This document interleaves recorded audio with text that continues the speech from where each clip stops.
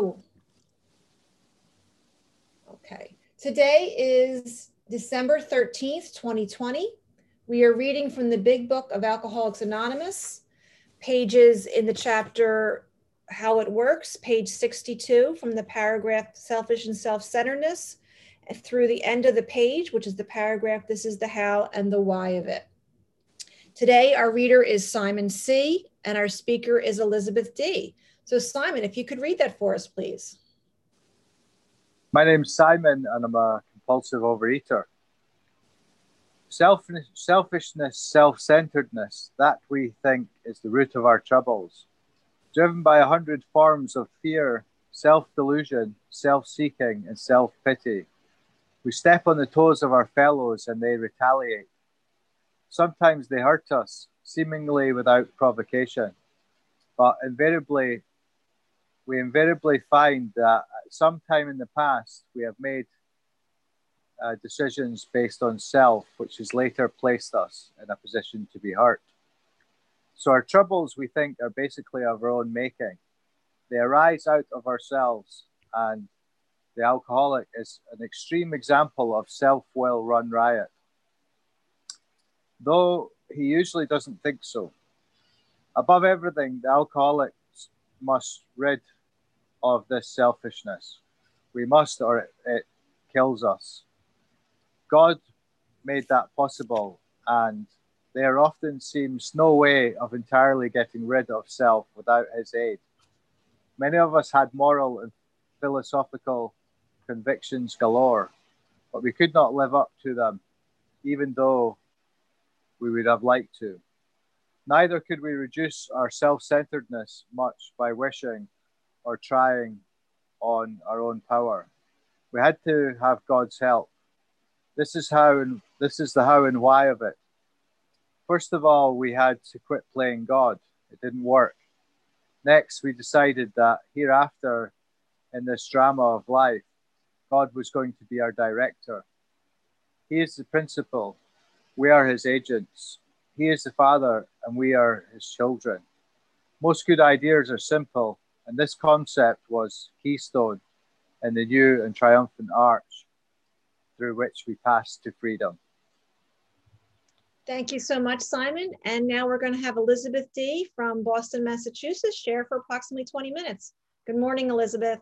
Good morning, Kim. Thank you so much for having me this morning, and thank you to everyone who's here and for everyone who makes service to this meeting possible. My name is Elizabeth D., and I am a recovered compulsive overeater in the Boston area. I'm going to switch to speaker view, and hold on. There, that's better. A little less intimidating. So I thought it might be helpful first to start with a short qualification just to provide some context. My top weight was 265 pounds. And at this time, I'm maintaining a 140-pound weight loss and have for about 3 years. I'm 62 years old, and I've been recovered from compulsive overeating for almost 4 years by the grace of God, and with the help of this program, working the steps one day at a time, and by the grace of my higher power, of my understanding. So at age 27, I was referred to Overeaters Anonymous by my first psychiatrist.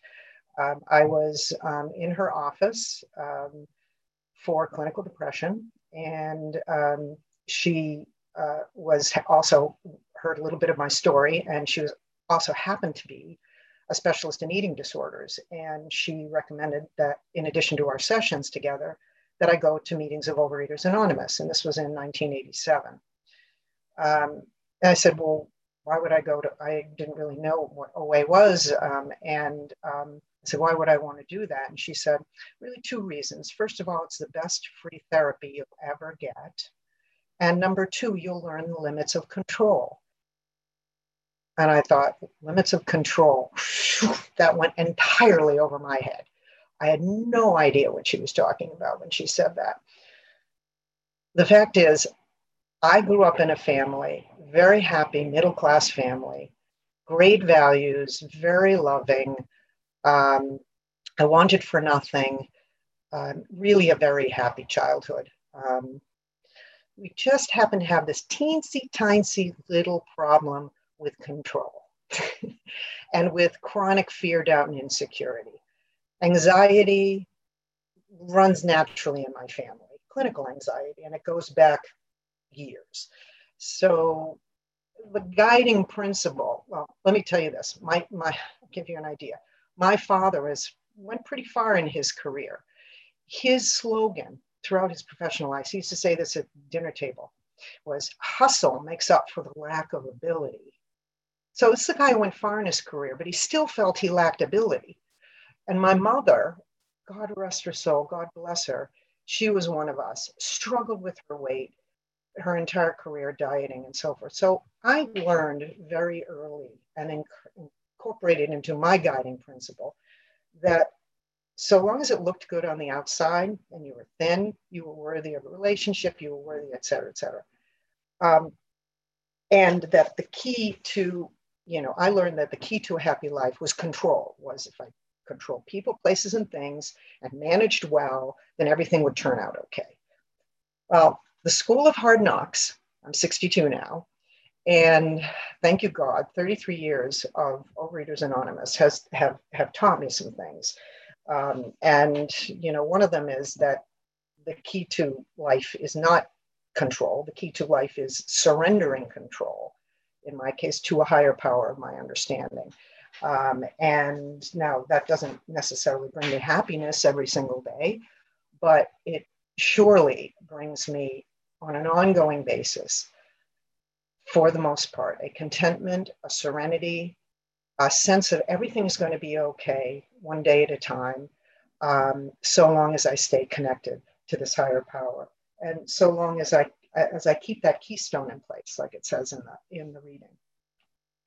And I will say one final thing about my story, and that is 33 years have not been back-to-back abstinent. Trust me, I've had a lot of relapse and periods where this disease took me over and wreaked havoc in my life. And I'll give you a couple of examples of how that fear, self-delusion, self-seeking, and self-pity wreaked havoc in my life, and how I have come to understand them. And with the spiritual toolkit that I found in this program, I've been able to, one day at a time, try to mitigate their impact on my life. But I have to say, this is an ongoing endeavor right up to this moment.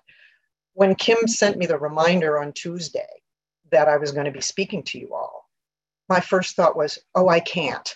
Oh my God, I can't do this. I am not worthy. I was having a terrible couple of weeks. I was smack dab in the bedevilments on page 52, where it was saying, I was having trouble with my personal relationships. I couldn't control my emotional nature.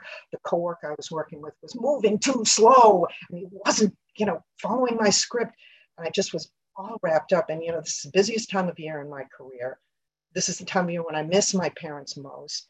The pandemic, living with a teenager who was having that senior year that is not what we expected. I mean, my emotions were all over the map. And here's Kim knocking on my door. You're going to be talking about these 3 paragraphs. And I thought, oh, shoot. So I read the 3 paragraphs. And then I thought, oh, okay, God, that's it. You wanted me in these 3 paragraphs because you wanted to remind me that I haven't been doing my 11th step and I've been staying up too late, et cetera. And that's why I'm in the bedevilments. So this is how my higher power works. My higher power works. Higher power doesn't always give me what I want. But without a doubt, I get what I need if I remain open and I just keep taking the actions of showing up for this program. So let's dive in. So this paragraph is like super, super important to me because, and what jumps out at me on the page first and foremost is these words, driven by 100 forms of fear, self-delusion, self-seeking, and self-pity. We step on the toes of our fellows and they retaliate.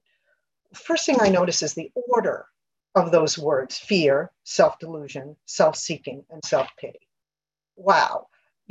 That really hit me over the head when I read them earlier this week.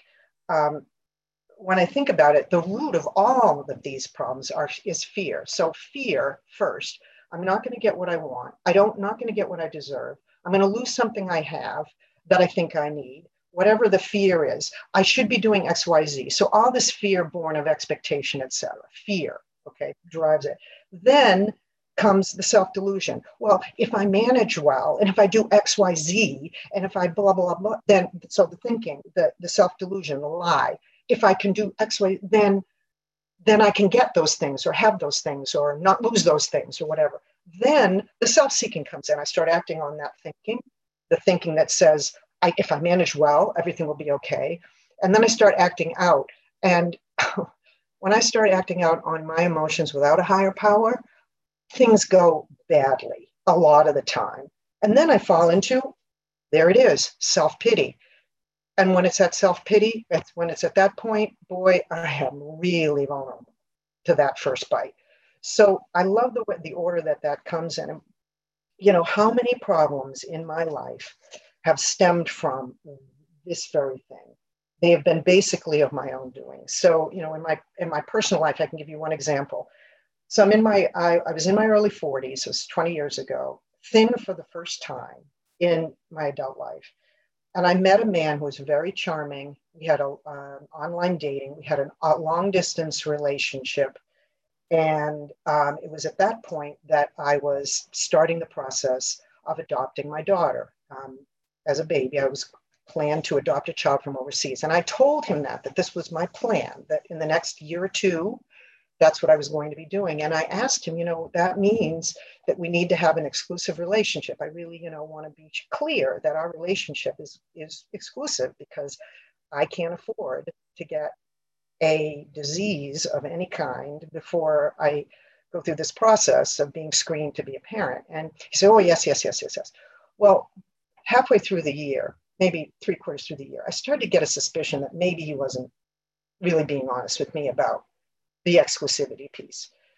And yet I kept the relationship going for another several months. Now, I asked questions to try to flesh out whether he was being unfaithful.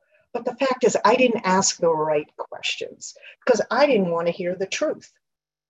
I wanted to keep it going. I wanted to keep the relationship going. Why? Because I feared being alone, because I was thin for the first time. I had never had a long-term relationship, and I needed to prove to myself that I could have a long-term relationship. So the ego came in, the self-centeredness. And I hung on to him, even though he was giving me signals that this was not a guy who wanted to be in a committed, exclusive relationship. So I hung on. When I finally found out through another source, not through my own questioning, that he was being unfaithful to me, it was devastating, of course. It proved everything that I had suspected. And of course, I ended the relationship immediately. And then I had to go through months, because of the way he was being unfaithful, of STD testing to make sure that I could still follow through on my plan to adopt. And luckily, I came through okay with that, but it was devastating. And for years, I blamed him for the horrible period that was in my life. But later, I learned, quite to my astonishment, that this trouble very much was basically of my own making. I was not listening to my higher power. I was certainly in myself delusion, because of that fear of being alone. And in my professional life, just check my timing here, because I may want to cut this short. In my professional life, you know, it says in one of the bedevilments, it says, back on page 52, it says, we were prey to misery and depression. We couldn't make a living. Now, I come up from a professional family, so for a long time, I just did not relate to that at all. I'm a nice, you know, I'm a good professional. You know, that doesn't apply to me. Well, guess what? I had 6 positions in my 35-year career.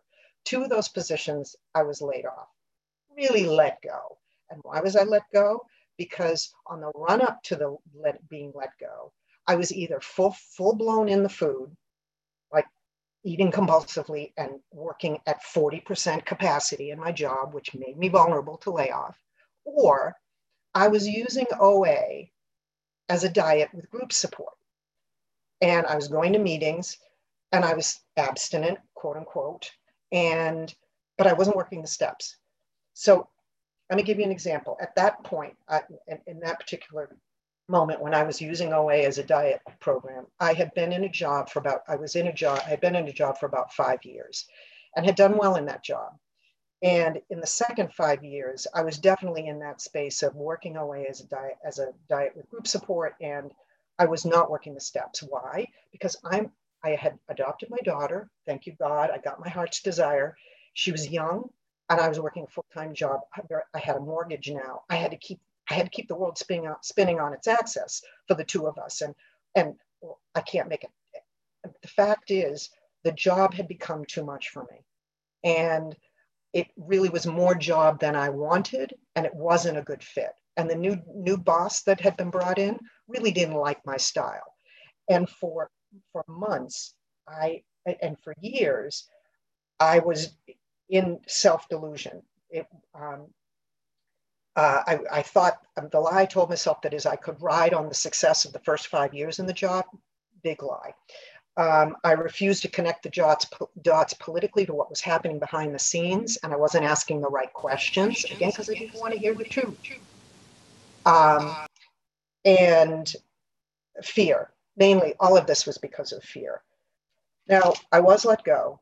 It was handled badly. There's no question about it. But the fact is, this trouble was basically of my own making. I should have left that job a lot earlier, but I was afraid. And I wasn't connecting with my higher power. God was not my principal at that point.